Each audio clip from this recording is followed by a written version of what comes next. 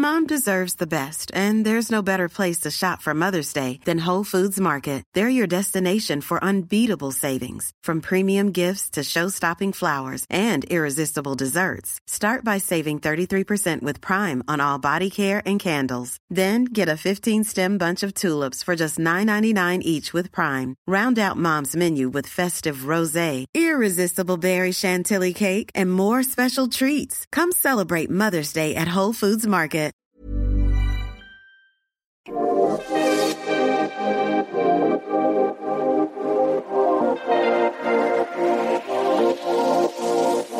Oh, I've got a funny little story for you, Trish, about breaking points. Partners' breaking points that are unexpected. It's a Christmas story, given we've just back from the Christmas time. So, pigs in blanket, little sausages wrapped in their little bacony coats. Before Christmas, as I told everybody, we were going away on Christmas Day for the first time ever. So we couldn't have a traditional Christmas. We would have a little Christmas on Christmas Eve. Now, my husband, who would put the Christmas tree up in September, that's how much he likes Christmas. Yes, very keen, James. Took a while to get his head round not having a traditional Christmas and us, all 6 of us, going away. I said, no Christmas dinner, so just get your head round that soon. He went out and bought all the ingredients for Christmas dinner, despite these instructions. Not the turkey, but everything else. Everything else. Did a ham, and I said, on Christmas Eve, we'll have a little dinner this evening, go to our little service that we go to once a year in the church, and all that. I opened the fridge and I said, what's all this Christmas food doing in here? And he's very attached to his pigs in blanket. I said, well, we can't have those. We haven't got time. We're packing. We're doing blah, blah, blah. Happily accepts all that. We come back from our Christmas trip. Obviously, the teens are still around and they will eat anything if it's not nailed down. One of them, with her boyfriend, says to me, can I eat these pigs in blanket? And I said, well, yeah, I mean, it's not Christmas anymore. I don't know. Just eat them. Eats them. 2 hours later, huge furore in the kitchen. And I wonder what the hell is going on. Because Mr. Candy is a very mild-mannered man. Very rare for him to raise his voice or lose his temper over anything domestic. Going absolutely bonkers that they've eaten his pigs in blanket. I mean, properly furious. Comes up, says to me, did you say that they could eat these pigs in blankets? All of this just goes on for ages and then storms off, slams door, storms off outside. Big old hissy fit. And I was said to the eldest one, who had sort of witnessed it but wasn't involved in it, what the hell has happened there then? And she said, Mum, everyone has a breaking point. I'm with Mr. Candy because I rarely do this, but the last time I did it, gone down in family folklore last year, my special smoked hummus that I had bought for myself, gone, disappeared from the fridge. I just kicked off. A lot of slamming doors. My breaking point. Bit of Marion. Yeah. Bit of Marion. It's a breaking point, isn't it? Maybe we should ask the listeners on our private Facebook group to leave their odd, unusual, small detail breaking point stories for us, because it's not about the pigs in blanket or the hummuses. It's always about something underneath it, really.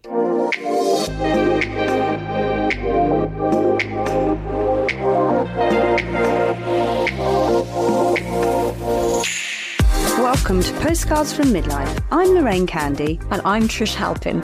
If you're living in a hormonal hothouse, feeling a bit overwhelmed and in need of some positive, uplifting and comforting guidance on how to lead a more magnificent midlife, then this is the show for you. We chat to celebrities and experts on all things midlife, from menopause and perimenopause to parenting teens, via fashion, beauty, wellness, nutrition, fitness, careers, relationships, caring for elderly relatives and your finances. Yes, we ask experts and famous guests all the questions you need answered to have a happier, healthier and more harmonious second act.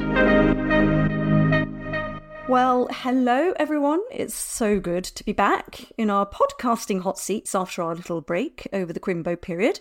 We're feeling relaxed, we're refreshed and we're ready to get stuck into 2024 with lots more fabulous guests, expert advice, postcards, community news, and of course some wiffly, waffly, nitwishery chat too. Indeed. Well, they do seem to like our drivel, Trish, even when we're talking about taking the bins out all that time you found your missing sock in your swimming cosy gusset. It's the glue of our show, isn't it? It joins all the different sections together with a bit of flim-flam between us. We always have a fabulous guest interview on the show who we invite to share their knowledge or remarkable life experience And after the interview, we have How to Win at Midlife, where we get our journalist hats on and investigate something interesting or practical and report back to you. And that's if we're not doing one of our once-a-season regulars. We've got lots of regulars, haven't we? Culture Club, Book Club, Agony Aunts.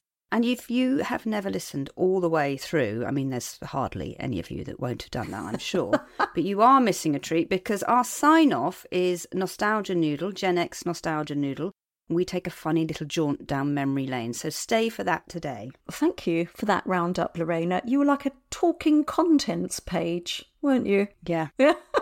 And while you were droning on, a little bin thought popped into my head, because we do like our bin stories. And this is a sort of friendship we have.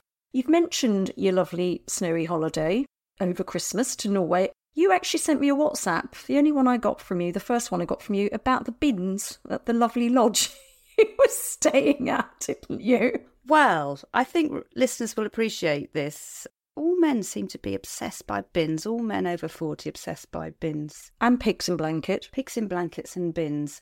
We get to this little cabin that we've rented. It is quite small because we're saving the pennies. But there's no instructions, which is a bit of a problem for Mr. Candy. Obviously, he likes some instructions. But the thing he worried about, not how to light the fire, keep the heating on, turn on the cook, or any of the things that would have kept us alive. The main problem he was worried about was the bins.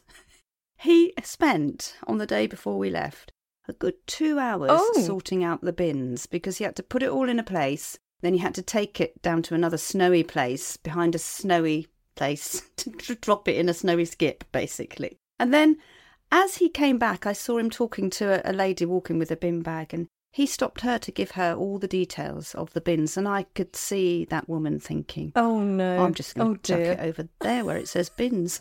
That's what he's going to remember most about that holiday. In years to come, he'll remember the bins and where they were, won't he? He will. Yeah. He will. He was very excited about it. Well, you did WhatsApp me once because you said that you'd put more than 70 place settings in your dishwasher over 3 days at Christmas, didn't you? That's sort of classic midlife women's Christmas, skivvying around and looking after everyone else. Did it wear my little Trish out? Were you knackered? Well, it was a bit knackering, but it was a lot of cooking, entertaining, socialising. We had a full-on Christmas Eve, Christmas Day, Boxing Day. Really good, a bit exhausting. But you know me, I don't like to complain, Lorraine, do I? Well, you do, Trish. You do like to complain. But you don't complain as Trish. You've developed an alter ego called Marion who does lots of passive-aggressive complaining, which I'm sure the listeners will come across as we get further into the season. It's the joy of this podcast, isn't it? It's just we can just do all our complaining about everything on here. But actually, I had a lot of fun as well. And one of my most fun things, I went to a New Year's Eve party, which I haven't done for a while. Didn't drink a drop. I was the designated driver. It was also someone's significant birthday. And everyone was so drunk. Everyone was so drunk. There was a big shouty quiz. There was lots of dancing. And do you know what? I loved it. Got into all of it. Really enjoyed it. Couldn't get me off the dance floor. But the people didn't like it. Some people were really nervous about the fact, or that made them uncomfortable that having a sober person in the room. It's funny, isn't it? You know, I had somebody saying, oh, why don't you just drink and leave the car here and you could stay overnight or get a cab home? And I was just like, no, I'm kind of perfectly happy as I am. And we've discussed this on the show before, haven't we? Because obviously midlife is that point where you're sort of having a little bit of a about whether you should be drinking. Certainly the wine, because it affects you so badly. Yeah, it's funny, isn't it? People are suspicious. I think it's a British thing or a European thing. And I think it's also maybe that Gen X thing. It's so much part of our culture. If one person doesn't do it, then what's going on there then? We're just so suspicious, aren't we? Yeah. I follow Tamsin Outhwaite on Instagram, and she was one of our lovely guests last season. And she stopped for 6 months and talked about it on the show, didn't she? She's actually doing it again now. So if you want to follow her for a bit of inspiration, because she's really non-judgmental and she's not shouty about it, it's really interesting talking about how she feels as the only person in the room at quite big celebrations, just saying, no, I don't fancy it. I don't fancy a drink. It's really fascinating. But we do, we like to talk about all these sorts of things, don't we? It's sort of smaller day-to-day stuff as we face all our bigger midlife challenges. Because it's the small stuff, as we've said about breaking points, that really tips you over the edge or makes you feel alone, isn't it? But it is our mission to help midlife women of the world, and I think it is working, Trish, because we do get some really gorgeous emails, don't we? Yay! Susie sent this one. I know you've seen this one, so you can just sit there and glow while I read it. She says, I'm not one to gush, but I wanted to thank you from the bottom of my heart for the joy and self-improvement that your podcast has brought me. In 2023 alone, I've gone on HRT, thanks a million Dr. Newsom for saving my sanity and my family, revamped my skincare, thank you to India Knight and Trini Woodhull, guests on our show, found the perfect jeans, thank you Donna Ida, another guest on our show, and really upped my style game, thank you Melissa Murrell, that lovely YouTube stylist. She has started a small group strength training and strength classes at her local gym. I've talked to my husband about sex for the first time, thanks to Ruth Ramsey, and realised that my relationship with my daughter is normal. And I'm sure there's so much more. Many of my friends listen to you, and I've opened up to friends about things you've normalised in a way that I don't think I would have done without your podcast. Isn't that lovely? I'm glowing. That is so lovely to hear. But spread the word. Share the love, midlife ladies. And you can do that, obviously, by listening to these podcasts and chatting to your friends, coming along to Substack, where we have our new mini magazine newsletter, and of course joining our private Facebook group. I hope Susie sends us her 2024 postcards wrap at the end of this year too.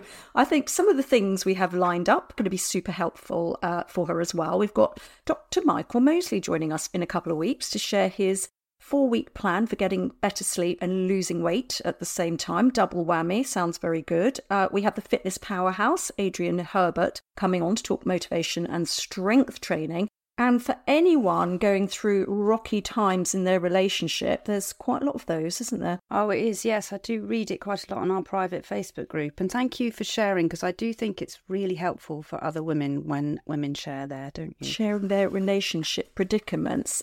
Well, today's guest, Anna Whitehouse, is going to be super helpful. She is also known as Mother Pukka. You may know her by that name. She's an author, radio presenter and parenting campaigner, and she's going to be telling us why and how she ended her 17-year marriage and how she's moved on with the next phase of her life. Yeah, I think that's going to be helpful. But before we meet Anna, we'll be sharing our arts and entertainment highlights for the coming months in our first Culture Club section of the year, which is coming up next. And we do have some nostalgia noodle news for you at the end of the show, so make sure you listen all the way through for that. Talking of news, did you hear this week, although I'm slightly nervous about this because I think it might prompt some of your legendary name dropping, but did you see that Kate Moss has turned 50 Wow. this week? My God, we've got even more in common with her now. Can you guess who else is 50 this year, or are you just going to do a quick name drop? No, I'm going to do a Kate Moss story. Good, go for it. You know that famous picture of her in that silver see-through dress? Yes. It's the sort of famous one.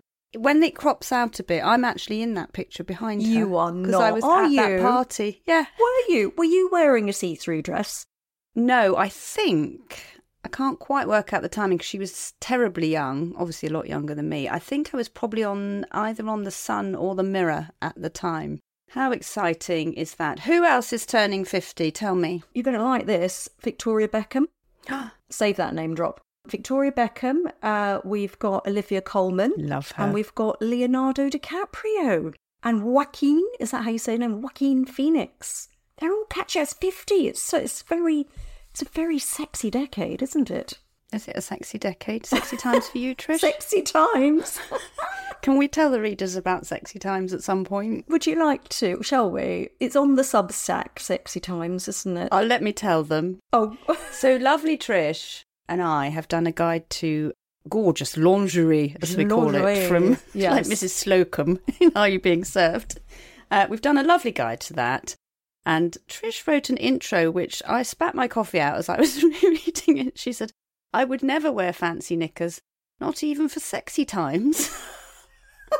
I don't know what those are, sexy times. Oh, sexy times. I was talking more about uncomfortable, those kind of pants. Still G-strings. Could be pretty. Not go, ooh, hate the word, can't even do the word. Right, enough lingerie talk. It's Culture Club time. Right, Trish, I'm excited because I have lots of things to tell you about, lots of things to see, do and watch, but not read because I'm following the rules, Trish, the long rules of the podcast set by Trish Halpin. I have not put any books on my Culture Club list because I know I've got to save them, miss, for my special book club episode, which is coming up in the next few weeks. And I don't want you to go all Marion on me if I break the rules. So there is nothing to read. Good, nothing to read. I'm glad after 4 years you're starting to get the hang of it. But you are very excited. Can I expect one of your long-winded podcast explanations, complicated stories? Good. Yes. Okay, go for it. Go for it. Well, firstly, I've sent your application in for the next series of Traitors, Trish. Because you should go in Traitors as Marion, because she would win. Do you think she's devious? Devious, your alter ego. Anyway, so I am going to start with podcasts, because that's the kind of generous spirit I am, to recommend someone else's podcast on our podcast. I'm assuming everyone is listening to The Rest is Entertainment, because it is so good, with Richard Osman and Marina Hyde. The joy of this one is you get all the behind-the-scenes stuff. So you know how a panel show is made, you find out how they raise the money for it, you find out how they pick the people for it. So please do listen to that, because it's a fascinating look at film and telly. Loads of stuff you don't know. But Trish, you know I am obsessed with ghost stories. Obsessed. Can't stop listening to them. And murders. Complicated murders and ghost stories, yes. So the two have come together in my perfect podcast. Okay. I'm bracing myself. Long explanation. Tristan Redman, who is a really well-respected journalist, presents Ghost Story, which is on Wondery, but you can get it on all your other podcast providers. He's an Al Jazeera journalist, so he's really respected, he's really into the facts, and he does not believe in ghosts. So he tells the story of growing up in a house, in the bedroom as a teenager, loads of stuff moving around in the night. It's the best story, this is. It's a 7-part series.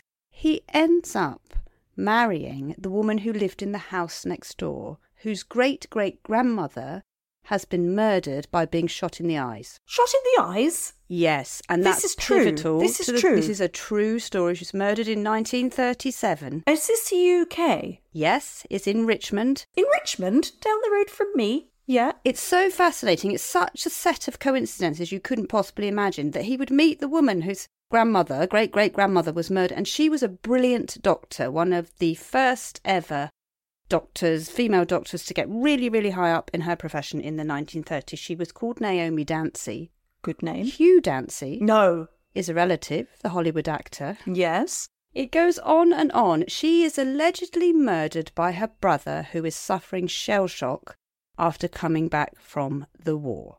But she is married to a phenomenal man who was a philosopher. There was a BBC documentary made about him. He's quite an extraordinary man. All the way through their lives, they've assumed that the brother committed the murder, because the brother slit his throat after he allegedly murdered his sister. Right. It's such a set of bizarre coincidences, and they discover a box full of letters, which highlights a different thing that could have happened on the night. And they interview, to help them solve the mystery, the woman who Jane Tennyson, prime suspect, was based on. Oh, yes. So they have that detective, Jackie, I can't remember her surname. It's just such a story, Trish. It's like Tales of the Unexpected, but on steroids. On a podcast. I love it. That is good. It's so good. I'm going to download that. What have you got for me then? Well, I've got a visual feast for your eyes, a fashion feast for your eyes, because on the 14th of February on Apple TV, a series called The New Look starts. Now, you will know, being a fashionista, what The New Look is. Is it Dior? It's Dior, yes. So it's basically, I think it's like a 10-part series, dramatisation of the life of Christian Dior, and particularly the war impact, obviously in the devastation in Paris, and then how the fashion landscape was rebuilt by him and other sort of French designers after the war. So it's got his rivalry with Coco Chanel.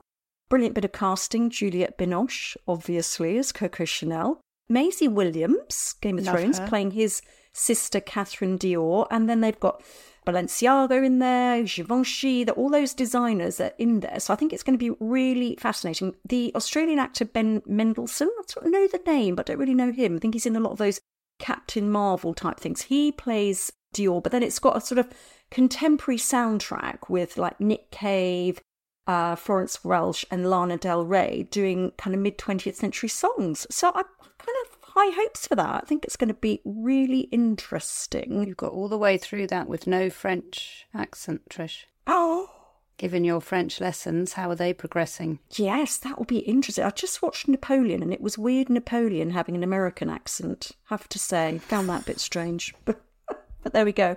I'm just going to do one more TV because this one, I'd say it's for the boys, but it's for me too. Neil, going to be obsessed with this. Masters of the Air, also on Apple TV at the end of January. Have you seen trailers for that? No, but I know that's a Neil kind of thing, isn't it? Yes. Basically, it's Tom Hanks and Steven Spielberg. So it's Band of Brothers Mark II, but in the air. And I loved Band of Brothers. It was so good. Austin Butler, Elvis, Nkuti Gatwa, is that how I say his name? Doctor Who, Barry Keoghan, Saltburn Banshees of Inisherin. Do you say Keoghan or Keoghan? Keegan, I would say. Okay. You've got the Irish ancestry. You can't do the Gaelic. Well, I thought it was Keoghan, but then Zoe Ball said Keoghan the other day. Confused me. Anyway, Masters of the Air. Right, next. From you, young lady. Some singing required here? Do you want to do Sit Down by James for me? Oh, sit down. Oh, sit down. Anyway, James, big fans, Gen X. Last year it was their 40th anniversary. I know, I went to see them at the Albert Hall. It was fabulous. I know. They are doing a stadium tour with Razorlight this year, so that will be great, I think. But also they are doing something called an orchestral tour with a choir, which I think will be absolutely lovely. So I'm going to go and see that. I mean, I will go and see the stadium tour, but I really think something like that might make me think slightly differently about music. They've got 2 dates in the summer, the Bedford Summer Sessions and the Lytham Festival. Johnny Marr will be supporting them. Where's Lytham? It's up in Scotland. It's where the... Oh, okay. So you'll be going to Bedford. I might go up to Scotland, Trish. I do travel. Yeah. You do travel. Yes, that's true. That's true.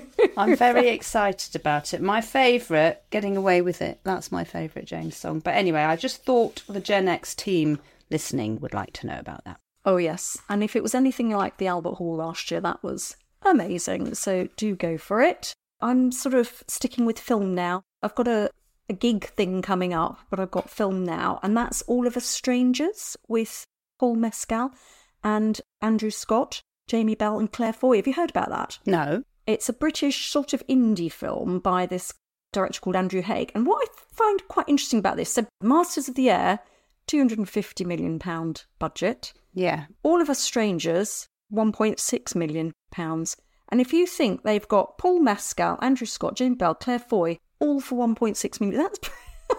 The point I'm trying to make, really, I suppose, is when you've got a low-budget film like that and it tracks those kind of calibre of actors, you just think, wow, it must be really, really good. The script must be amazing. Everything about it must be amazing. And it's basically Andrew Scott plays this gay screenwriter and he's having this sort of basically a bit of a sort of writer's block situation. And he basically goes back to his years in the 1980s. He's sort of sent back by playing Frankie Goes to Hollywood.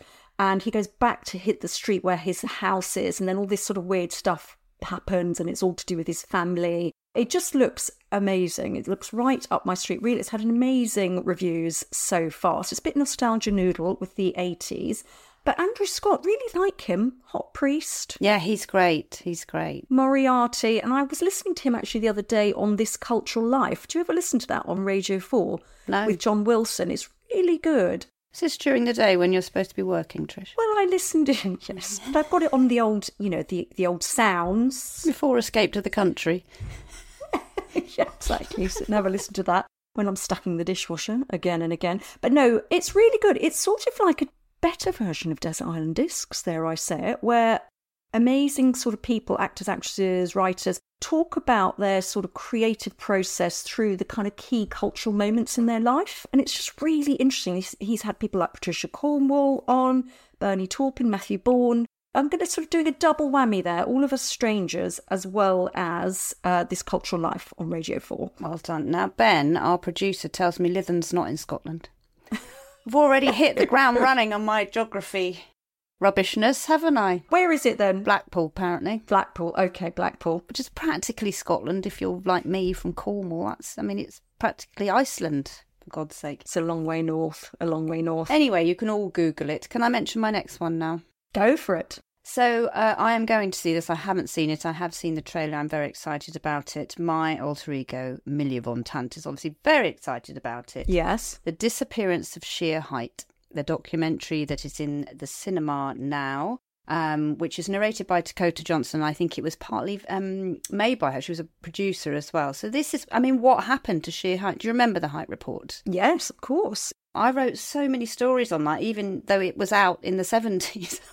We were always referring to it when I was on newspapers about it. It's got 4 stars, this documentary, in The Observer. Everyone says it's absolutely excellent. So the Height Report in 1976 looked at how women orgasmed and what they thought about it. So it really sort of proved that they didn't always orgasm through intercourse with men.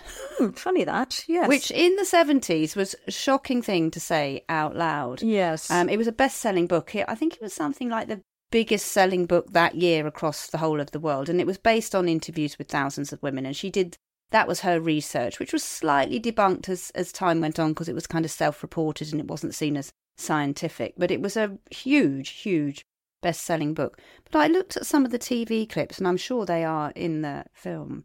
You couldn't be trolled then on social media, but you could be trolled by the newsmen interviewing you live on telly. Oh, gosh, right. Accusing you. One accused her of being a man-basher. I mean, honestly. So, and actually she was sort of stalked and terrible things happened to her when she was out and about. So she sort of disappeared and she's dead now. But I'm really looking forward to this, and I'm actually going to make my daughters, because these women were really brave. Yes. We kind of look back on it and think there was this chunk of research done that made loads of headlines because it was about sex, but also they were really brave to put themselves out there and do that kind of research. And do you remember Sheer Height? She was incredibly beautiful. She'd been a model in her teens. She had that very white skin, so she was incredibly photogenic. Yeah, so I'm going to go and see that, and I'm hopefully going to take one or all 3 of my daughters. Good. I like the sound of that. I feel a bit ridiculous now doing my final one. What is it? It's so silly and so the opposite of your clever sort of brain food. This is just absolute nonsense. This is Jonathan Pye. Do you know Jonathan Pye? Yes, he's the newsman, isn't he? He's quite funny though, Jonathan Pye. I find him entertaining. He's very funny. He's basically this sort of fictional character that this British comedian Tom Walker does, and he's very silly. So he's a political correspondent, and you hear him on air and he's very smooth talking, blah, blah, blah, blah, when he's on air, and then as soon as he comes off, he just rants really angrily about British, American, international politics, giving his real opinions. Bit sort of Marion and Millie, I would say. Yeah. He says Marion and Millie. So yes, he's kind of got this, obviously this slightly tragic home life, but he's really well informed politically. So it's quite interesting because, you know, you're laughing at it, but you're also going, yes, actually, I do agree with that. That is ridiculous, whatever. He's got a tour. He's going all over the country. Work outing? Yes. We might have to go to Guildford, though. Could you cope with that? Or we could do the tour of the country. We could do it while we're up in Lytham near Scotland.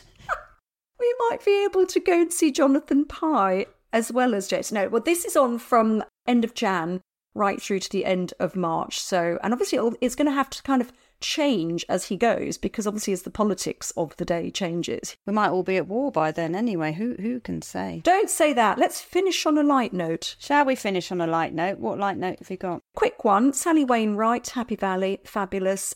New TV series called Renegade Nell on Disney Plus about a highway robbery woman played by Louisa Harland, who's Orla in Derry Girls. What a combo. Yeah. What a combo. That's ending on a high note. That's a high note. Well, apart from the recommendations we give you here, I would just like to point listeners in the direction of our fortnightly mini magazine, Postcards from Lorraine and Trish, on Substack. Thank you, everyone who has subscribed. You loved Trish's piece on the F word, fat, the readers did, and how it affected your life and her life. Thanks for telling us all your stories. That was really fascinating, actually. You were really moved by our interview about mothering while recovering from cancer. Thank you for commenting on that. And there was much love for our tips. So I've got a booking here for you, Trish. Look. Good. Oh, okay. We tipped Claire Keegan's Small Things Like These on our Substack, which I adored and read again and again. I think I recommended it. You did. One of our readers pointed out that this is going to be a film. Yes. With Killian, do you say it like that? Killian Murphy. So I did learn something from one of our subscribers on Substack. Fabulous. Well, now it's time to meet Anna. And after that, we've got a little surprise for you. some nostalgia noodling with a little new edition where we're finding out something we never knew before.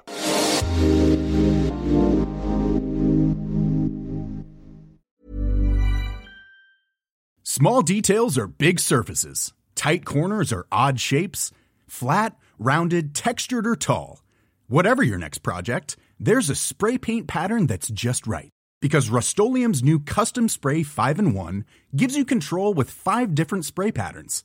So you can tackle nooks, crannies, edges, and curves without worrying about drips, runs, uneven coverage, or anything else. Custom Spray 5-in-1. Only from Rust-Oleum.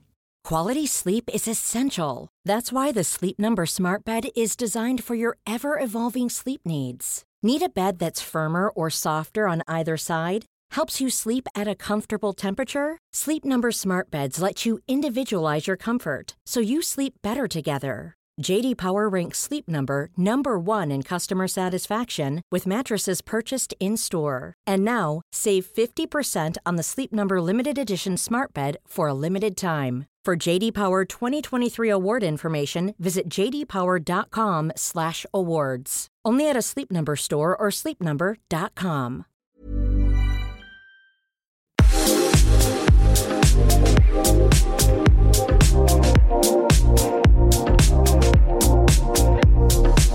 It's time to meet our first guest of the new season, and we've got a high-achieving powerhouse in the hot seat today. Anna Whitehouse, 42, is an editor, author, radio presenter, podcaster, columnist who became a campaigning parenting influencer when she took the government to task for its lack of policy around flexible working for families. Via her website Mother Pukka, Anna launched the successful high-profile Flex Appeal campaign with the Trades Union Congress. She is mum to Esme 10 and Eve 6 and wrote 2 non-fiction parenting books, Parenting the Shit Out of Life and Where's My Happy Ending, and also co-authored a novel, Underbelly, which is about to become a TV series. She also presents a weekly show on Heart Radio and has a column in The Telegraph. Today we'll be chatting to Anna about her work life, but also her domestic life, which took an unexpected turn when her relationship of 17 years came to an end one Wednesday in April last year. Anna, who was named on the Independent newspaper's Most Successful Women of 2023 list, says, "I don't see my marriage as a failure. Rather, I celebrate my divorce as a success." She and her ex-husband, Matt Farquharson, established the Dutch habit of nesting when they split up, which is where the children remain in the family home and the parents take turns in living there with them. Welcome to Postcards from Midlife, Anna. Hello. Thank you so much for coming on. So I think we'll start, we should start by letting our listeners know who Mother Pukka is, because you've done quite a lot of work around maternal mental health and flexible working. If you could explain how Mother Pukka came to life and a little bit about you, because you're Dutch and a lot of your ethos and thoughts and thinking is underpinned by being Dutch and, you know, a little bit about families and babies. And I think they do care for women a little bit better, especially at the beginning of maternal life there. Do you want to just chat about that for us and let the listeners know? So Mother Pukka began in a much bluer place. You can imagine the words that came out of my mouth when I realised that the working world wasn't set up for women to essentially procreate. I am Dutch, so I had one baby in Holland and one baby in London. And I don't think if I hadn't had that experience in Holland that I would have launched Flex Appeal or even Mother Pukka. Because I think you just sit with the status quo. You just accept when you see maybe women around you just keeping calm and carrying on. And I landed in London and I was sort of looking around me going, how is family so far down the list in the UK comparatively with Holland? So to give you some context, in Holland, when my firstborn landed, you get on the equivalent of the NHS, a maternity nurse who lives with you for 10 days. She's called a kraamzorg. And it ranges from doing your washing, teaching you how to breastfeed, telling you you're not going mad for moments of sleep deprivation. There was even a point where she came over to me. She said, "I've looked at your Instagram and I've seen that you like banana and strawberry smoothies, so I've made you one." Next level stuff. And why the Dutch do that is because if you protect a woman in that really vulnerable period, it reduces costs later on in the equivalent to the NHS. So, less anxiety meds, less depression. You really wrap your arms around a woman at that point, and that's whether that's work or on a biological level. There's going to be less collateral damage later on. So if I hadn't, let's say, gone Dutch, I don't think I would have launched Flex Appeal. And primarily that was to help women to ask for flexibility in the way they were working when they first had children, isn't it? Yeah, so I essentially went into the working world here, and I was, I think, 7-8 minutes late for nursery pickup for my youngest, and was charged £1 a minute after 6. And where your little girl or boy is sat there with a Paw Patrol backpack on, sort of Bambi eyes, not understanding why you're the last one there because of leaves on the line or a meeting that overran, these very real reasons that make you late, that make you feel like you are failing. And I remember in that moment, I thought, do you know what? I'm not broken. The system is broken. And that was where Flex Appeal launched. I put my flexible working request in to the L'Oreal Group, who I still have a very good relationship with. I didn't leave because I wasn't worth it. And like many companies at that time, and still today, they said, we can't give you this flexibility. And I was asking for 15 minutes because it will open the floodgates to others seeking flexible working. And I just thought, well, can we not open the floodgates because people are drowning behind them? And that doesn't feel a legitimate business reason for saying no, because you're going to lose me. You're going to lose these swathes of incredible women. Look at us.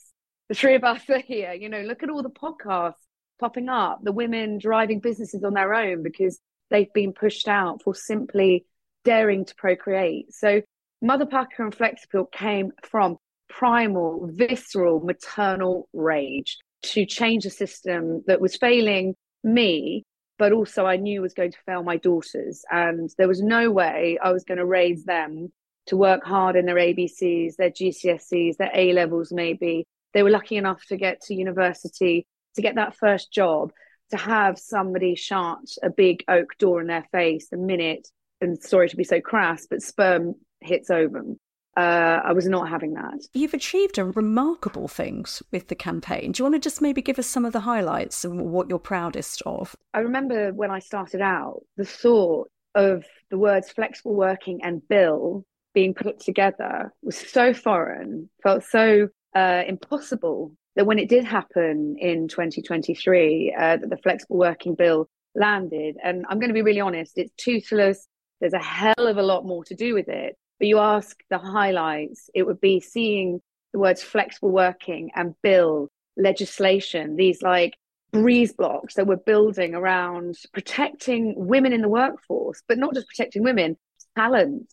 How much talent have you seen, or anyone listening seen, dispersed from the workforce? It's a cost to businesses, really. And you worked with the Trade Union Congress. You did a lot of research as well. You asked a lot of women, didn't you? And you have, some schools are teaching as part of their curriculum, aren't they? Flexible working and how you ask for it, and around employment, things like that. So it has had, you say toothless, but I think it has had some concrete effect, just getting the research out there as well. Yes, and I think it was the author Douglas Copeland who said, I truly believe we will look back on the 9 to 5 like we do child slavery in the 18th century, that it is barbaric. You ask about the success of this campaign.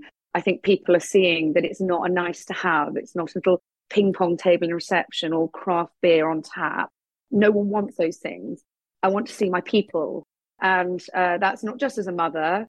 That's a boyfriend who wants to become more engaged to his girlfriend. It is a guy who got in touch with me the other day who has a pet iguana called Dave, and he wants to see him on his lunch break.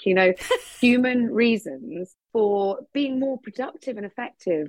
On that note, often the successes are fleeting human moments. Yes, I can talk about the legislation. Yes, I can talk about the companies that have got on board and the way that the landscape is changing. But it was Coutts Bank, James Clary, who I think has probably given the best case study of how things have shifted. He basically implemented flexible working in his 40-strong white-collar team And he was described as going rogue within the bank. Like, what have you done? And all he did was he sat his 40 strong team down and he said, right, you've got 10 minutes each. Tell me about the rub in your day. What stresses you out? And it ranged from, I don't see my girlfriend enough, to I want to do school drop off on a Tuesday, all these human reasons. And he implemented it all. And within 3 months, productivity had gone up by 30%. And when the board of directors said, what on earth have you done? They couldn't argue with the cold, hard cash that was landing at Coos Bank. He said, well, do you know why I did it? Is not for any business reason, really. That's a byproduct of being human in business.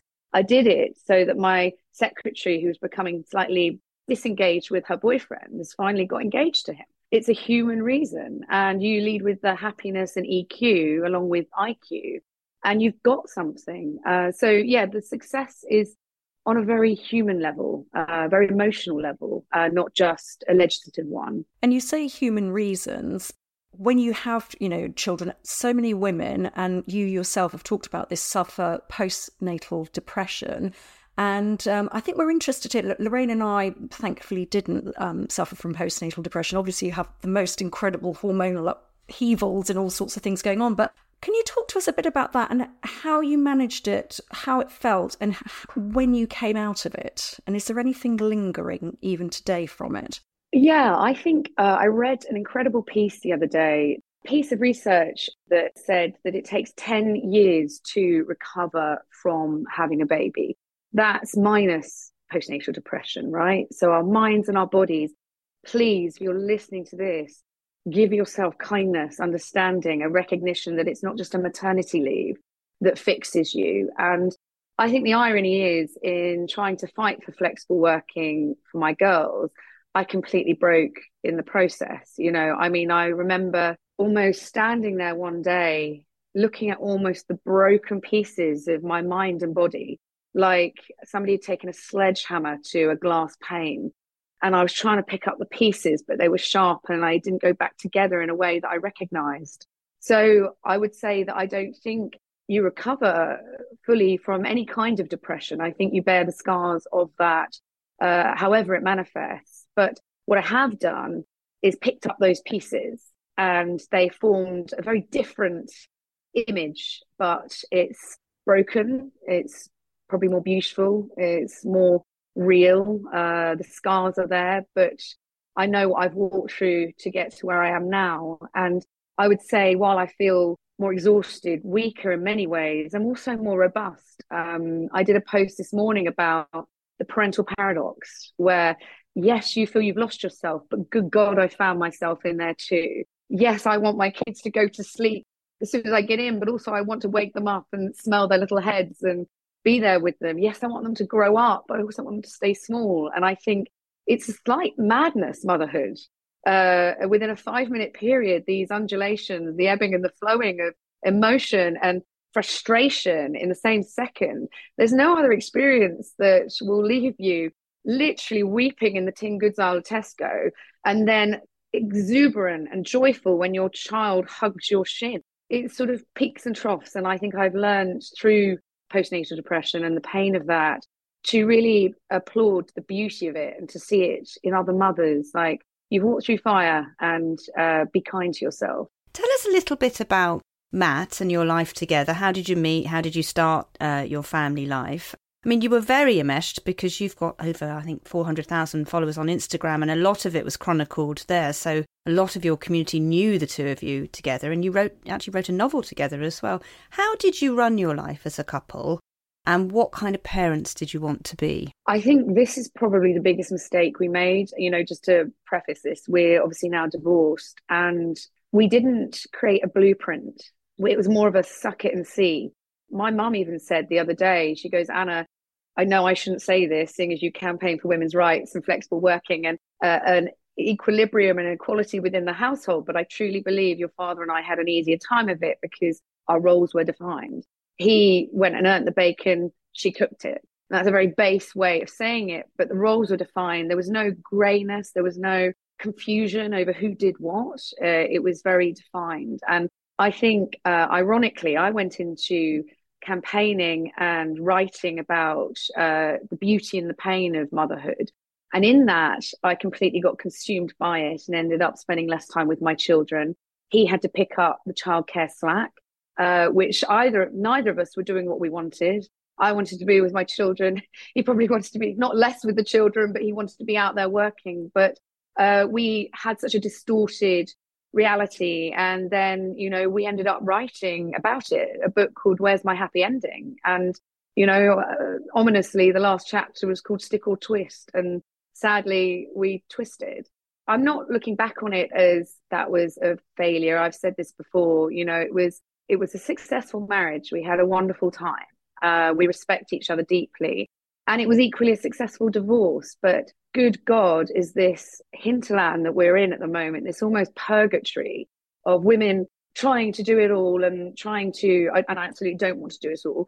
And nobody should be seeking to do it all. But I think there's been this pressure of, right, who am I in the work world and who am I at home? And I think we are perhaps collateral damage of a world that's pressured to an extent women to pick up that working world when the working world isn't set up for us to succeed. That's the patriarchy, yeah. That would be the patriarchy. If the patriarchy could just listen a bit more to the matriarchy. Yeah? They made it. They made a system we can't work in. It's not built for them. It's not built for us. It's not. Would you advise people, perhaps at the beginning of their family life now, to really sit down and thrash it out, almost in a business way? So you're responsible for dentists, you're responsible for doctors, I'll do meals Monday to Thursday. Do you think that is the kind of thing that would work for couples coming into it now? Because a lot of women also are having babies a bit later, so they're a bit further on in their careers, so they're a bit more busy. 100%. I wish we'd roadmapped it more.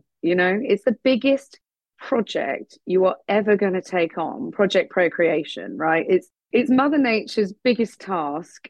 And I think before you get married, in some churches, they make couples sit down and talk through what they think their lives are going to look like. When you don't go onto the road without knowing where you're going to go, you've got your sat nav, you've got the route laid out. So why on earth do you exit that hospital perhaps with a baby in a carrier with no idea how you're going to navigate that? Like I said, in Holland, you get a kramzorg who wraps their arms around you for 10 days. Here, you do not have that.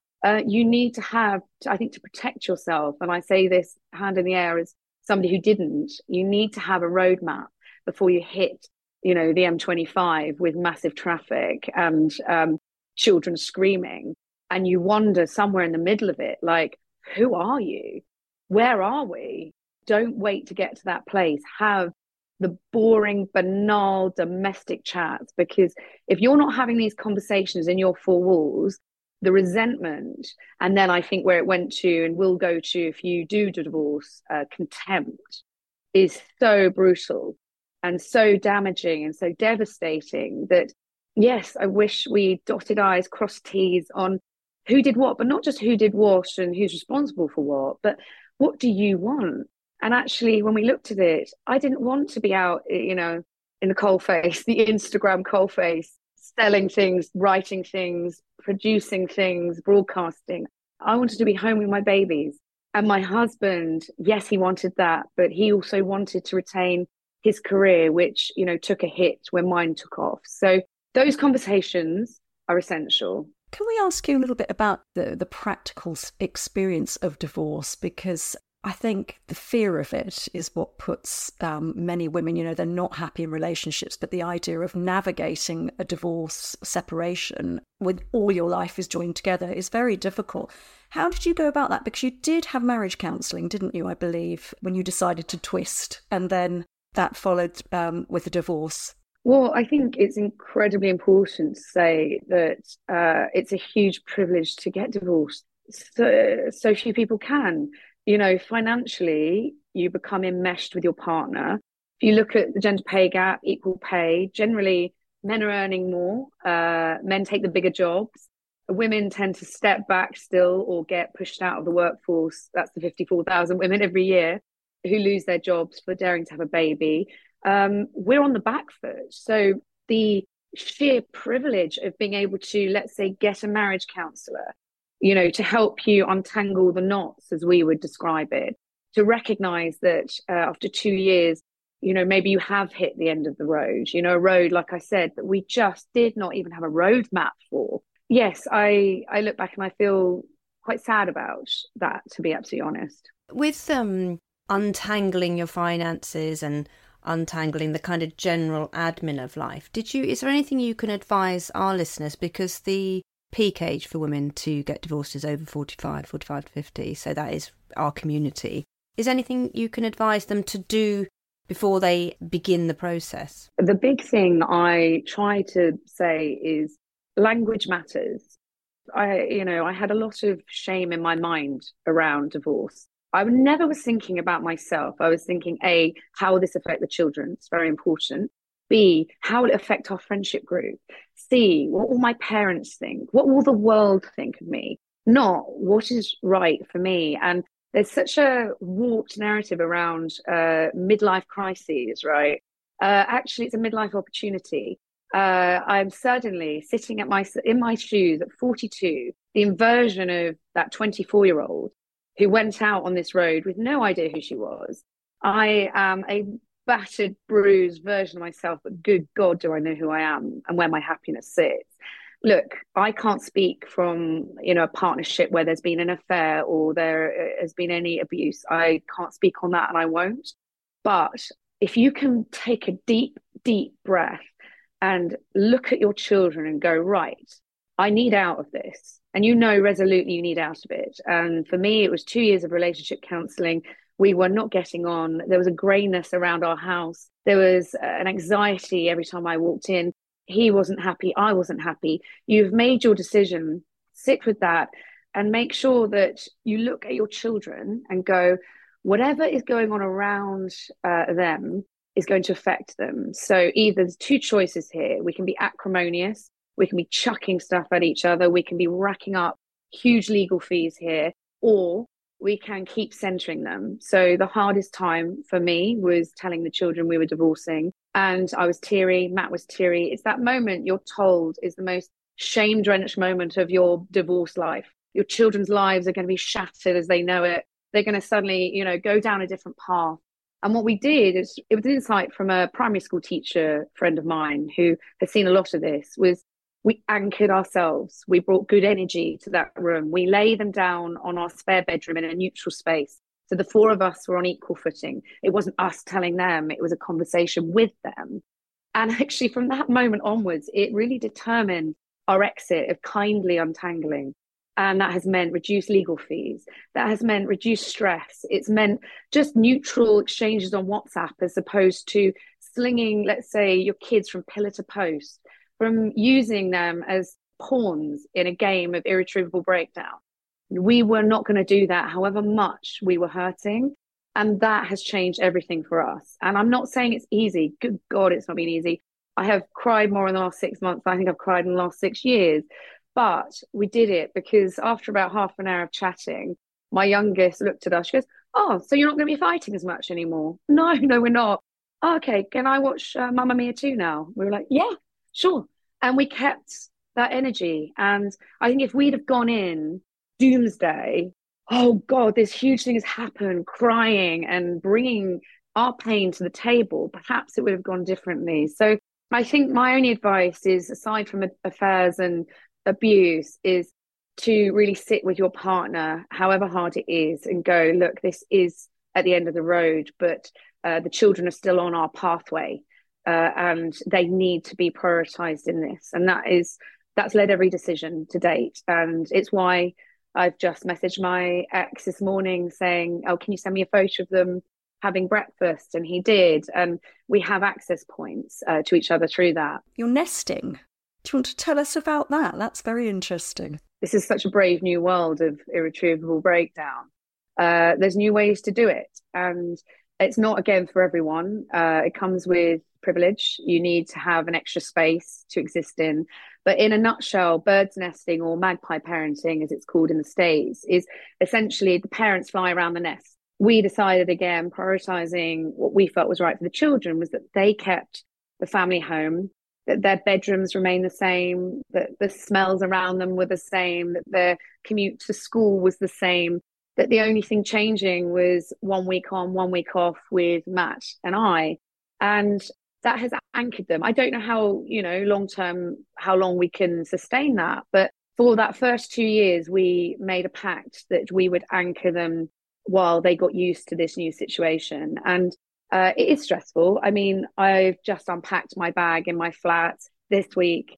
And, you forget things you need. I forgot my laptop charger, like just when you don't need any more admin amongst all of this, it's another way of admin, but it's stuff I'm happy to take on because our children didn't make this decision. It's not on them. So, I and Matt decided that we'd remove any stress we could from them. Again, privilege, you need to be able to have an extra flat, but you could stay with your folks or you could stay with a friend in that week. There are ways of doing it. But somebody said the other day, it's far better to be a product of a broken marriage than living in a broken home.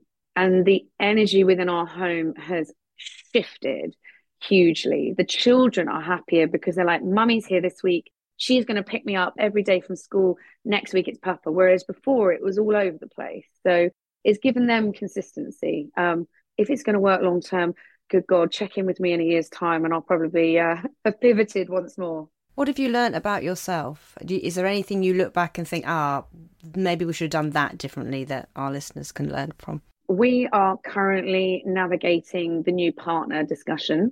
That is not easy. Yeah, that's very hard. And I think the thing that I wish we'd maybe done differently was anchoring our friends and family, recognizing that they didn't choose this either. And we've started to actually have little dinners with friends, with the two of us, just to show that we can be in each other's company and it's not the end. It's not till death do us part for sure, but it's not the end. And I think we're going into probably the toughest juncture, which is moving on. And I think there's relief in moving on for both of us, but there's grief in the 17 years that we spent together. The photos, to be honest, that pop up on my phone of birthdays gone by where we were arm in arm at the kids' birthdays, where this year the kids' birthdays and my birthday are on weeks that the children aren't with me. So I'm going to wake up, getting serious about it. I'm going to wake up and I'm not going to be able to put my arms around them. I'm not going to be able to have Cheerios in bed with them. I'm not going to see them building Lego before their Weetabix. I'm not going to see them excitedly putting their happy birthday badge on their uniform. I'm not going to see them carrying in that massive multi-pack of Haribo to school. Will make them feel godlike for the day because they're the purveyor of sweets. I will miss those moments. And so I think we are going into the toughest bit, which is how we navigate those moments of celebration where one party is absent. And you're confident in all the planning, because one of the things women take on is this just enormous amount of emotional labour. I interviewed a woman for my midlife book who had lived in the home, they had stayed together, even though they were separate, and they had a 15-year-old, 16-year-old, I think. And her big fear was that if she moved out, her husband was not capable of remembering the specific socks or the sports kit that was needed for that day. She was so terrified of that. She said she stayed for an extra 5 years. And when she did leave, she had this amazing liberation that actually some of that doesn't really matter anyway. How do you feel about the specifics? Because the specifics are quite hard to navigate, aren't they? I'm going to put my hand in the air and say that it's not really gendered in our household. I'm the one that doesn't put enough washers on. I'm the one that was forgetting to, God, what do you have to even do to the dishwasher to clean it? There's also that little cupboard in the washing machine that has all the fluff in it that you need to change. Because I was burnt out and, in the embers of postnatal depression, I was not cognitively there for a lot of it. I was getting through the day and the balls that were being dropped were the domestic balls and they were the ones Matt was picking up. So I think we are in this world of shifting narratives. It's definitely not there yet, but the detail and the nitty gritty has become abjectly clearer post-divorce than it was when we were in the quagmire of our relationship.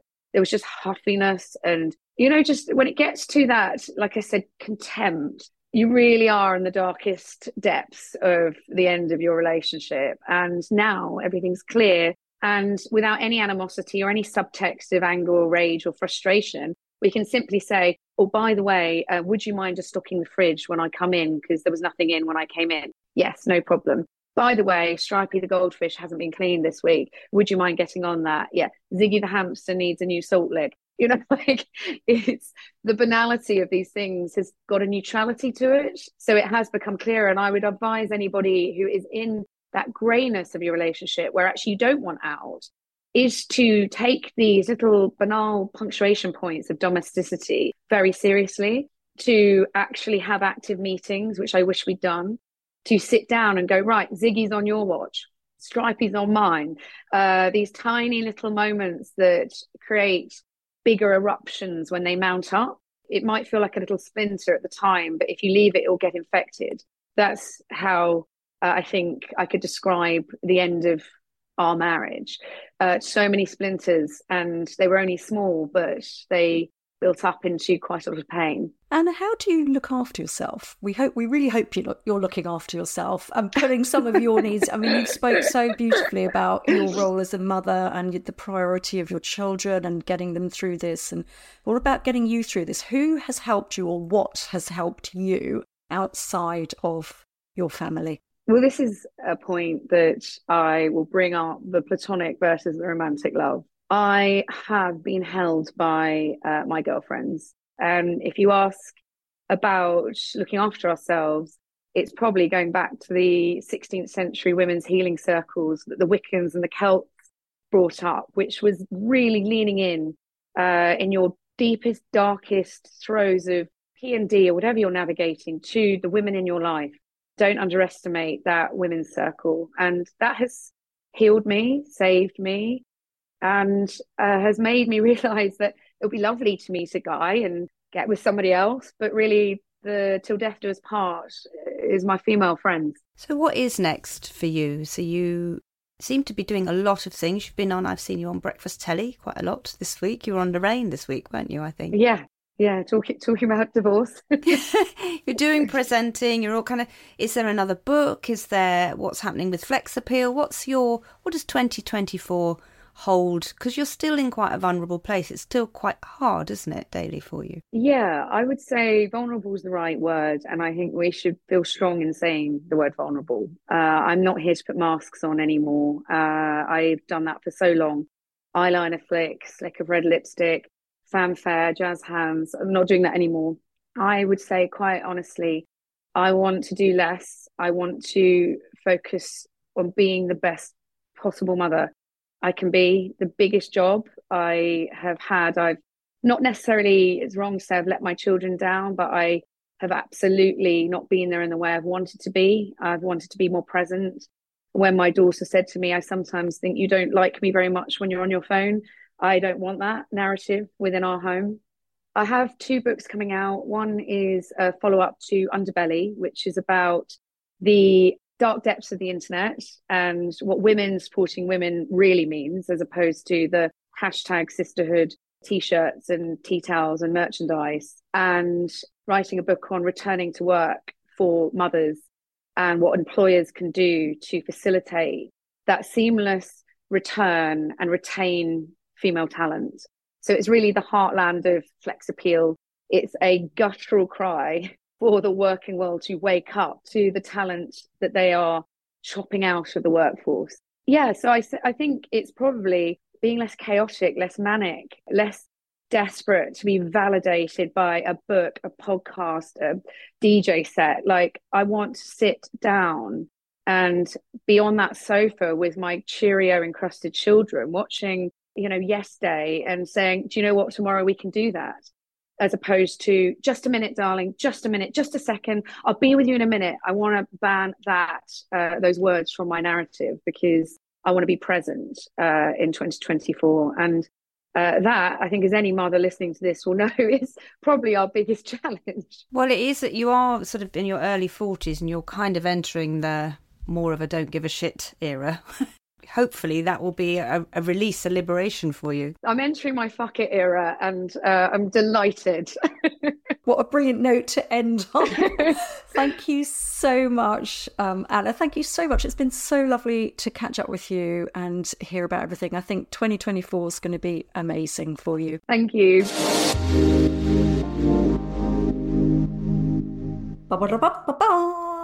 It's a new jingle.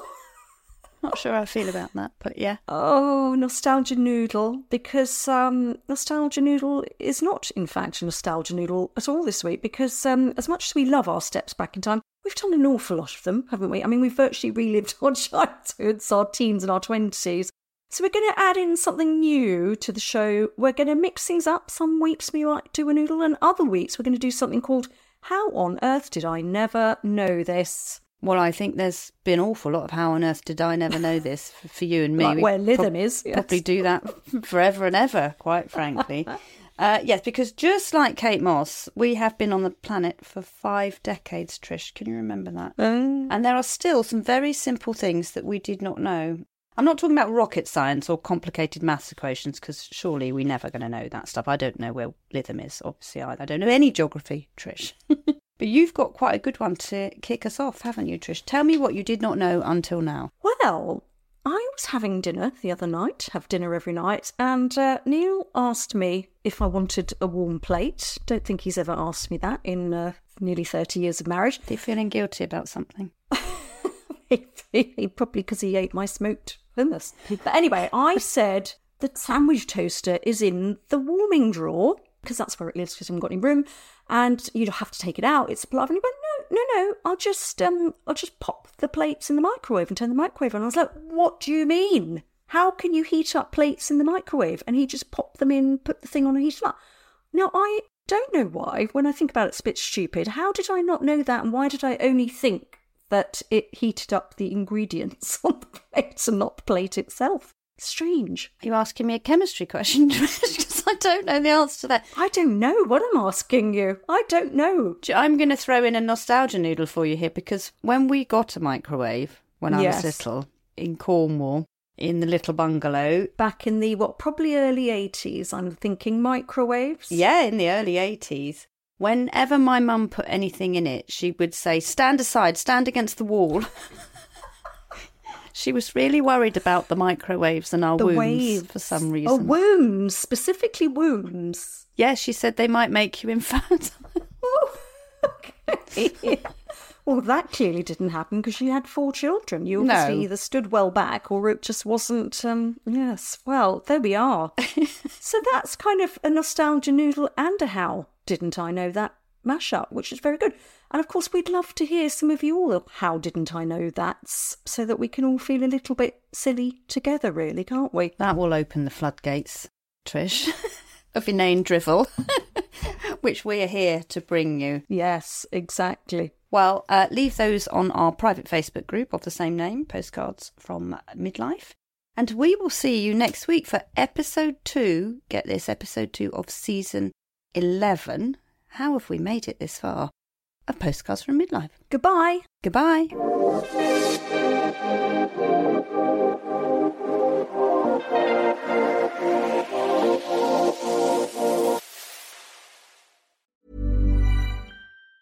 Mom deserves the best, and there's no better place to shop for Mother's Day than Whole Foods Market. They're your destination for unbeatable savings, from premium gifts to show-stopping flowers and irresistible desserts. Start by saving 33% with Prime on all body care and candles. Then get a 15-stem bunch of tulips for just $9.99 each with Prime. Round out Mom's menu with festive rosé, irresistible berry chantilly cake, and more special treats. Come celebrate Mother's Day at Whole Foods Market.